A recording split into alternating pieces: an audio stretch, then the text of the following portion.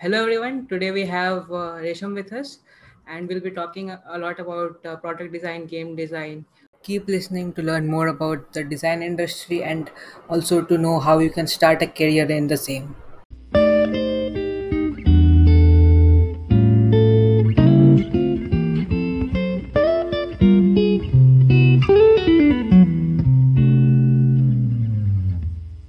So, Resham, could you just go ahead and introduce yourself? Yeah, hi. Thank you so much for having me. My name is Resham, and I study cognitive science and psychology at the University of California, Berkeley. But for this past year, I've actually been on a gap year. I'll be returning to complete my final year this August. But over this past year, I've had a lot of time to do some internships, get some good project experience in, as well as try out some research. So, yeah, I'm excited to chat with you today. Okay, great. Let's start with your journey to UCB. Can you tell us how was your experience studying there and how you ended up going to California and studying there? When I was in school, I was actually a commerce student. I was studying Okay. commerce and maths. Mhm. So I realized that I didn't really enjoy business subjects because, purely doing accounts and things like business studies felt fairly dry to me. And that made me quickly realize that this is not a field that I want to stick to.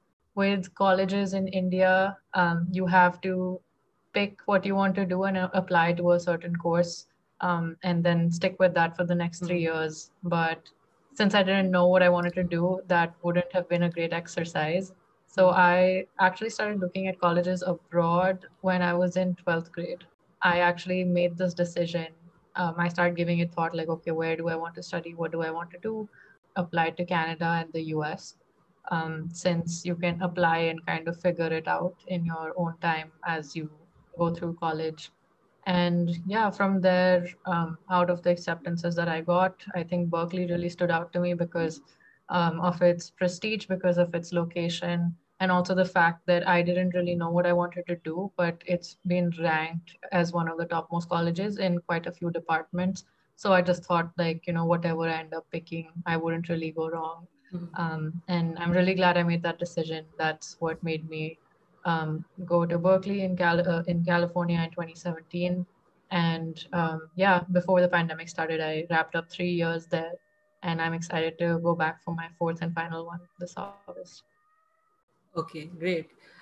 Your background is in cognitive science and psychology. Can you tell us a Mhm. little bit about this field and how you got into it? So when I came to Berkeley, I thought I would try out programming since up until this point, I'd only experienced the business side of things in high school. So I started looking at tech, and the first space area I tried to try out was programming. And again, for me, I think the problem solving aspect was really interesting, but at the same time, I didn't enjoy how individualistic it can be at times, and how routine it also gets. I realized that I didn't enjoy that as I had expected, but I still love tech a lot. So from computer science, I actually started looking at cognitive science instead because it was more complementary to my personality, because I'm also like, multidisciplinary. I have like varying interests, and cognitive science was also an interdisciplinary major. So that combines neuroscience, psychology, parts of CS, parts of artificial intelligence, and also like it has a very strong behavioral component to it, which I enjoy. So I actually really like my neuroscience and psychology courses, so I thought I'll add on psychology as a second major. Yeah, so after I started studying behavioral science, I knew that I enjoyed working in tech, but I knew that I didn't want to be in business, and I didn't want to be into like hardcore programming. So the next thing I started exploring was product management. For me, the first step here was to like start talking to people, start reading about this field. And after talking to people, I actually realized very soon that product managers have a very hectic lifestyle. Even if the product manager role and responsibilities appeal to me, that lifestyle necessarily didn't. So and then through those conversations itself, I actually discovered design. And from there on, that just seemed like a perfect fit because with behavioral science. Like I really enjoyed applying, my learnings to how people perceive and behave and think and act. But at the same time, I could be in tech without necessarily doing any of the dry Mhm. business related things or sticking purely to programming. This was like a more creative, more open field where I was still solving problems. But with game design, I actually joined extended reality at Berkeley, which is a Mhm. campus organization for, well, extended reality Mhm. projects. So anything AR, VR, or MR related, which is Mhm. augmented reality, virtual reality, and mixed reality.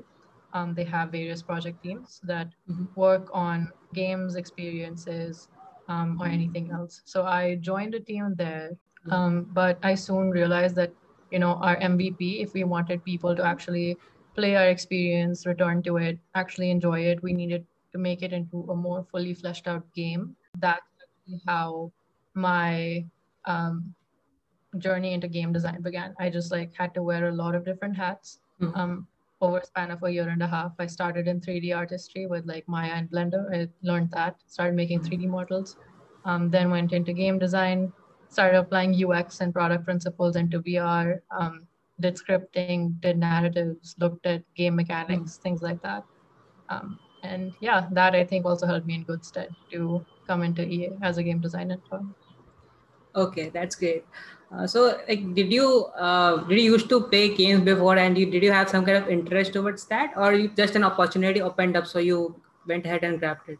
I did play games, Mhm. but I never had a console because Okay. Mhm. my parents, they were under the impression that okay, gaming, well, it's a huge time sink, and especially as a student, that's not something that they wanted me to get into. Mhm. But I did enjoy watching a lot of gameplay for games. Mhm. I also, thankfully, thanks to my Oculus program, I actually got a headset. So I got a Rift S and I started playing VR games on Oh. that. Other than that, yeah, if I ever would hang out with friends and if any of them had a console, like I would play, the stuff like, FIFA or just Call of Duty, just games like that in general. And then on my phone, also like casual gaming wise, I have played some games. Okay, great. So let us, change the pace. So, can you walk us through a typical day in your life as Resham Khanna? Okay. Yeah. Yeah, that's an interesting question because Mhm. for a designer, I would say no 2 days look the same. Mhm. But typically, if I should probably like lead with a disclaimer that I Mhm. usually have like multiple projects going on at the Mhm. same time. So there's a lot of like role and responsibility switching. But typically, I'm not a morning person, so I wake up if I can help it. I will wake up around 11 or Mhm. noon, kind of start my day there with like some fruits and coffee and like going through my emails, responding to my Slack messages. Because while I'm asleep, since I'm in India, a lot of my the people that I work with and a lot of teams are based out of the US Mhm. and elsewhere. So I wake up to the messages Yeah. that they've sent out during the day, kind of see what's going on. That's like my version of the morning paper. Like, okay, Mhm. what's changed since I went to bed. Yeah, start getting back into that. I reference my Google Calendar a lot throughout the day since that keeps track of all of my meetings. For example, like maybe I'll have a meeting when I wake up, and that'll be for my work with Develop for Good. Maybe I'm talking to a mentor and trying to figure out how we can better design the program for other volunteers, or what sort of changes can we make structurally to have design reviews, critiques, maybe exploring partnerships with companies. So we're actually in the middle of setting one up with Facebook. So I've been talking to the Facebook social impact team a lot. That could be one meeting. The next one could be something completely different. Maybe if I'm if I have a meeting for EA. I work on the Sims team, so maybe it could be something related to Oh. that. Or maybe it's just a hangout session where we like get online and play games together, get to know each other more. Mhm. Mhm. There's also like, of course, time for gaming somewhere in my Yeah. day, and hanging out with friends these days online. So maybe just getting on a Zoom call and saying hi Mhm. and catching up with people. Um, Yeah, I also eat my meals timely. I try to get 8 to 10 hours of sleep. I cannot function with anything below that. But yeah, days can be pretty varied depending on what I have going on and what stage various projects are at. You have a lot of interesting things throughout today, so that's great. Okay, so like since you are from a cognitive science and psychology background, so how difficult or easy was it for you to get into product design roles? Because since you're coming from such a niche background. I'll tell you the pros and cons. So, Hmm. having studied cognitive science and psychology, I did have a good understanding of just experiment design in general. And most of my degree is about reading research papers, reading certain experiments, and then trying to deconstruct them, figure out, where there might be confounding variables, where the logic, where we might be making jumps, and in terms of causation and correlation, and what might be interfering with the data. So it Hmm. really, I would say, helped streamline my thought process in terms of making sure that things are as airtight as possible, Hmm. which translated very well into my journey into design. Because as a designer, your, I would say, first and foremost responsibility is to make sure that you aren't taking any information for granted, and you're not bringing in your own biases to make assumptions, and building off of that, because then that product or that experience isn't going to be as useful or as efficient as you want it to be. It Hmm. might not even work at all for whichever group you're designing for, or Hmm. whichever population you're designing for. So in that sense, I think it gave me this really strong foundation in research and problem analysis. But my degree did not, give me any courses on visual design or using the software that I typically use, stuff like Figma mostly. So those were things that I had to figure out on my own. And initially it was pretty hard because, doing two majors, so like doing two degrees, and then on the side for, product designer, you also Yeah. have to do additional projects, and you have to summarize all of that information. You have to make your case studies, you have to make your website. So balancing that was hard, but I think that's what my gap year really helped me with. It kind of, gave me a break from school and really gave me time to focus on my design, and make a lot of progress. Since you talked about the case studies you have done and like the kind of extra efforts you had to put, so like for someone who is like just going into undergrad or they're pursuing undergrad right now, so how important are these personal projects or internships with different startups and companies important like to get a job right out of college? Mm-hmm. Yeah. So, yeah, for jobs, I would say actually for a designer, that's the most important thing, because you can, even if you're in a formal design program, Mhm. there are things that you can learn in classrooms and there are things you can learn from lectures, but it's never going to be the same as actually going in and designing a product, designing, an experience, working with a team, solving a real problem that, where you have access to certain data, where you're actually spending time on engaging with the people that you're designing for. Yeah, even if you're in college, I would say try to support your design journey with whatever you're learning, because that's one great thing about design. You can come into it with any sort of background. So try to, develop your unique set of skills that you can apply from the things you're learning in class, but make sure that you're also putting aside enough time to work on actual projects, whether that's like you starting out with a personal Mhm. case study or you are like interning somewhere. Just try to gain as much real world experience as you can, because in interviews and in the recruitment process, shipped products have a lot of value that will hold you in really good stead, because they want to see your overall thinking process and design process in the interviews. So I think that would help a lot of people out there who want to get into design or just want to test the waters.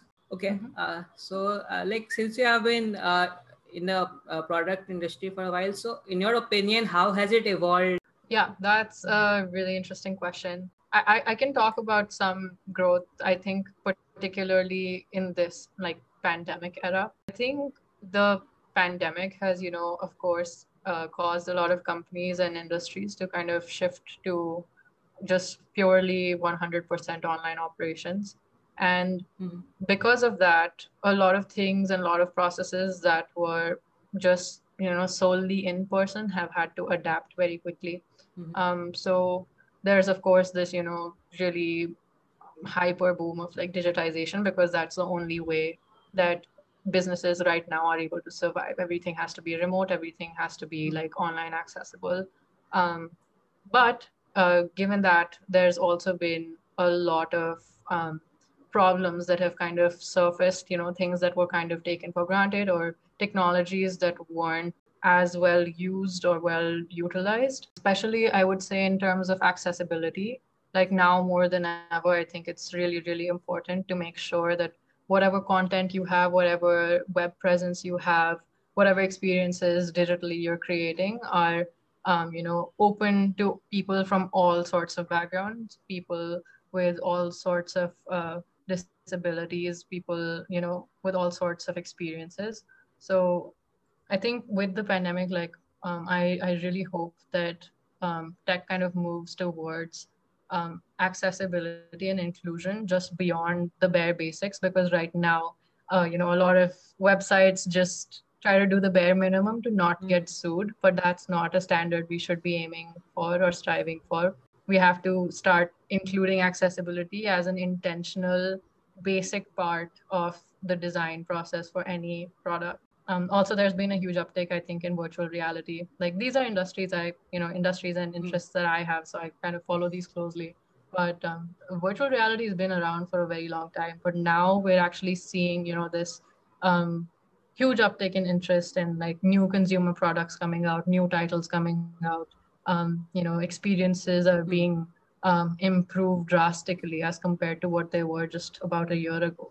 People Yeah. thought of VR as this, even though it's been around for years, they thought of it as some futuristic emerging tech. But, Mhm. the fact is it's been around for decades. Yeah. But people are actually, Mhm. it's kind of like this plateau of productivity now where people are actually making useful applications and working on improving the existing infrastructure. And they see some sort of realistic future that incorporates it into their day-to-day life. Yeah, rightly said. I think the past years like have been like an experiment with the virtual reality, and now the applications have started to come out. Okay, so let's move to the rapid fire part. So, what's the best thing that has happened to you this month?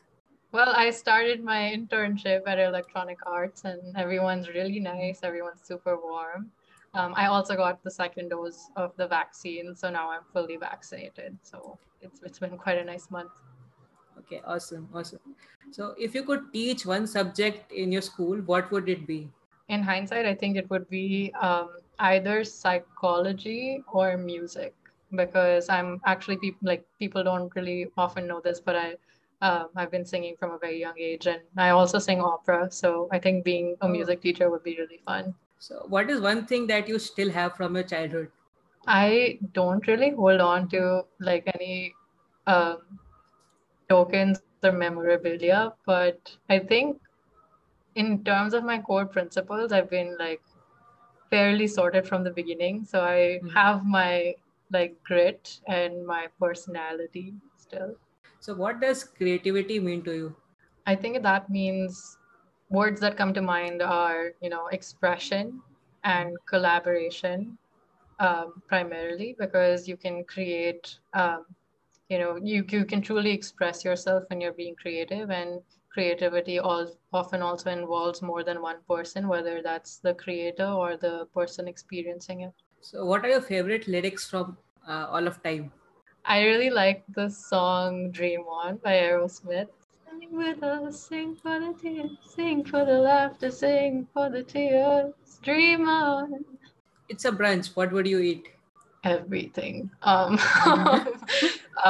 Yeah, anything from like pizza to like grills to a lot of dessert. You have to make sure that you leave space for that. What is a book that you're planning on reading? I have a few on my list. I want to read The Lord of the Rings. I want to reread A Thousand Splendid Suns. And in terms of design books, I want to explore more about atomic design systems and also atomic habits. What was your worst subject in school? Maths. What is something you wish you would be good at? I wish I could just finally learn how to drive. I mean, I've taken lessons, I just never got Mm. around to practicing, and now there's a lockdown, so I can't get my learners. And I'm just like sitting here like a 22-year-old who doesn't know how to drive. So, wish I could just be good at driving. So if you could make a documentary about anything, what would it be? I think it would be about changing perceptions of maybe technology over time. Or it could be like I would make like a musical documentary about something, like maybe about like opera, What is the first thing that you notice when you meet a person? how they treat other people. Shoes or bags? Shoes. Skiing or surfing?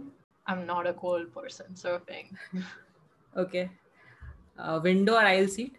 Window if I want to sleep and it's a short flight, aisle if it's a long flight so I don't have to disturb people to go to the bathroom. Photoshop versus Illustrator? Illustrator. Cooking or baking? Both. Heels or flats? Flat. Okay, so now let's move on to the last part of the podcast. So, it's called Q&A. Can you tell like what are the tools they can you start to use? For tools, it would depend particularly on the type of designer you are. So, for example, if you are into graphic design, then something like Illustrator might suit your needs better because that's just mostly more visual work. Mhm. Whereas if you're a UX designer, you would need tools like either Adobe XD or Figma or Sketch. Um, Okay. and picking from all of those, I think just depends on um, the projects that you're doing. So if you're interning or if you're part of a team, like if you're joining an existing team, usually they already have a design tool that they're using. For student projects, I've seen they tend to lean towards Figma, but in an industry, sometimes organizations use Sketch. So they're very similar tools. I would say if you can use one, like if you know how to use Adobe XD, you can very easily use Figma or you can use Sketch, but figuring out that initial part of which tool suits you best, like that's going to kind of come with experimentation. And also students might not have the funds to pay for a Sketch license, for example. So in that case, maybe starting out with Figma, or if you have an Adobe Cloud, Creative Cloud subscription through your college or something, that's a great starting point. There's honestly not much difference. It's more about what you do with it. As for tutorials, um, I would actually say that there's a lot of interesting design organizations and groups that you can join. And you should just honestly talk to a lot of people. They also usually have resources channels and tutorial channels that, where they post a lot of links, a lot of helpful articles, YouTube videos, things of that sort. So Design Buddies is the largest one. That's a Discord group with like over 21,000 people. So definitely consider joining that. If you have any on-campus organizations for design, you should also try to like be on their Slack groups. Like always, just explore what's going on. Um, UX Collective on Medium has a lot of good articles that you can start reading to see diverse thought perspectives. And there's also some YouTubers like Chun Buns and Designer Lily that I watch. They do walkthroughs of whiteboarding challenges or how to interview at companies, so things of that sort that you wouldn't typically find in a classroom, just more industry applicable stuff. There's a lot of resources. Also, there's a mentorship site called ADP List, which where you can sign up for a 30-minute chat with design mentors from various companies for free, and they can help you with whether that's interviewing, whether that you're just getting started, whether you want portfolio feedback. People are very warm and very nice. So like if you're scared of like talking to someone in the industry, please don't be. Like the design industry and like the community is just very nice, very warm, very welcoming. Everyone really helps you out. Okay, great, great. So, what's your daily driver in terms of laptop and mobile? So I have a gaming laptop. I have an HP Omen. It's quite specced out because I need it for my VR related work. So it's VR plug and play ready. So obviously it has like it needs to have a good graphics Yeah. card. Also like a lot of storage capacity. And as for my phone, so I have a Windows laptop, but I have an iPhone. So I use the Okay. iPhone 12. Also that has LiDAR scanning. So like if I want to experiment with AR, it's just easier. Okay, great, great. So, you have also been helping budding designers and also creating a social impact through platforms like Develop for Good, Product Classroom. So, Can you shed Mhm. some light on that? Yeah, yeah, sure. So, um, I remember that, when I was starting out, and even today, there's so many people that I have to thank, and so many people who took time out of their day to like chat with me and give me guidance. Especially because if you're a designer who's not in a design program, like if you're just trying to figure it out on your own, it can be very daunting. So I try to help out whoever reaches out to me, whether that's like on LinkedIn, if someone sends me a message, even if it's a busy week and I'm not able to get on a call with them, which I ideally would like to do, I will take the time to send out detailed voice notes that answer their question. And then, like, my inbox is always open, so I try to have conversations with them there. But with things like Develop for Good, I think Develop for Good is really interesting because you're helping students get real world project experience. So people with not a lot of experience are actually able to get on project teams and build something real. But at the same time, you're also helping nonprofits because, with the pandemic, they've had a lot of funding cuts, and they're able to get better quality design work, which they otherwise might not be able to afford. So it's like a very nice symbiotic relationship there, and being able to facilitate a program like that, it's kind of, also helped me do my part in not just, combating things with the pandemic, but just opening up opportunities for other people, and as well as, pushing for social impact. As for product classroom, that was also a really nice like experience that I remember fondly because that was more one-on-one mentorship. So I got to meet people and other mentors alongside me. They were really nice. So we had our own sort of community and some people that I still talk to. But at the same time, I had like two student mentees that I was in touch with, and um, who gave me good feedback Hmm. and thought that I was able to be helpful. So that was also really nice. And I always learn something from people I interact with. So, and I love meeting new people. So these two things have also given me opportunity for that. That's great. So I'll be putting the links of these, forums, so that people can, Hmm. go visit and get the required help they want. Okay. Hmm. So coming to the last question for the day, apart from your work side, what do you like to do for fun? Like, what are your hobbies? Yeah, so I like hanging out with friends if I can. Right now I can't, so I get on calls with them and we'll just listen to music. Um, and gaming is another one. So I either on my Rift headset or just on my phone. That's also kind of like a social activity at times for me. If I'm playing something multiplayer, then I get on call with my friends and we can go through it together. So that's a way of spending time in a digital era, I guess. I also like to sing. So in my free time, like I'll just do acoustic covers or practice singing. Okay, so that brings us to the end of the podcast. Thank you, Resham, for joining us. I hope everybody got very valuable info from you, and I also hope that you also enjoyed discussing all these things. So, thank you for joining again. Yeah, thank you so much for having me. I had a great time chatting with you. Thank you for the amazing questions. And for anyone listening, like please feel free to reach out, whether that's over LinkedIn or anywhere else you find me, like Twitter or elsewhere.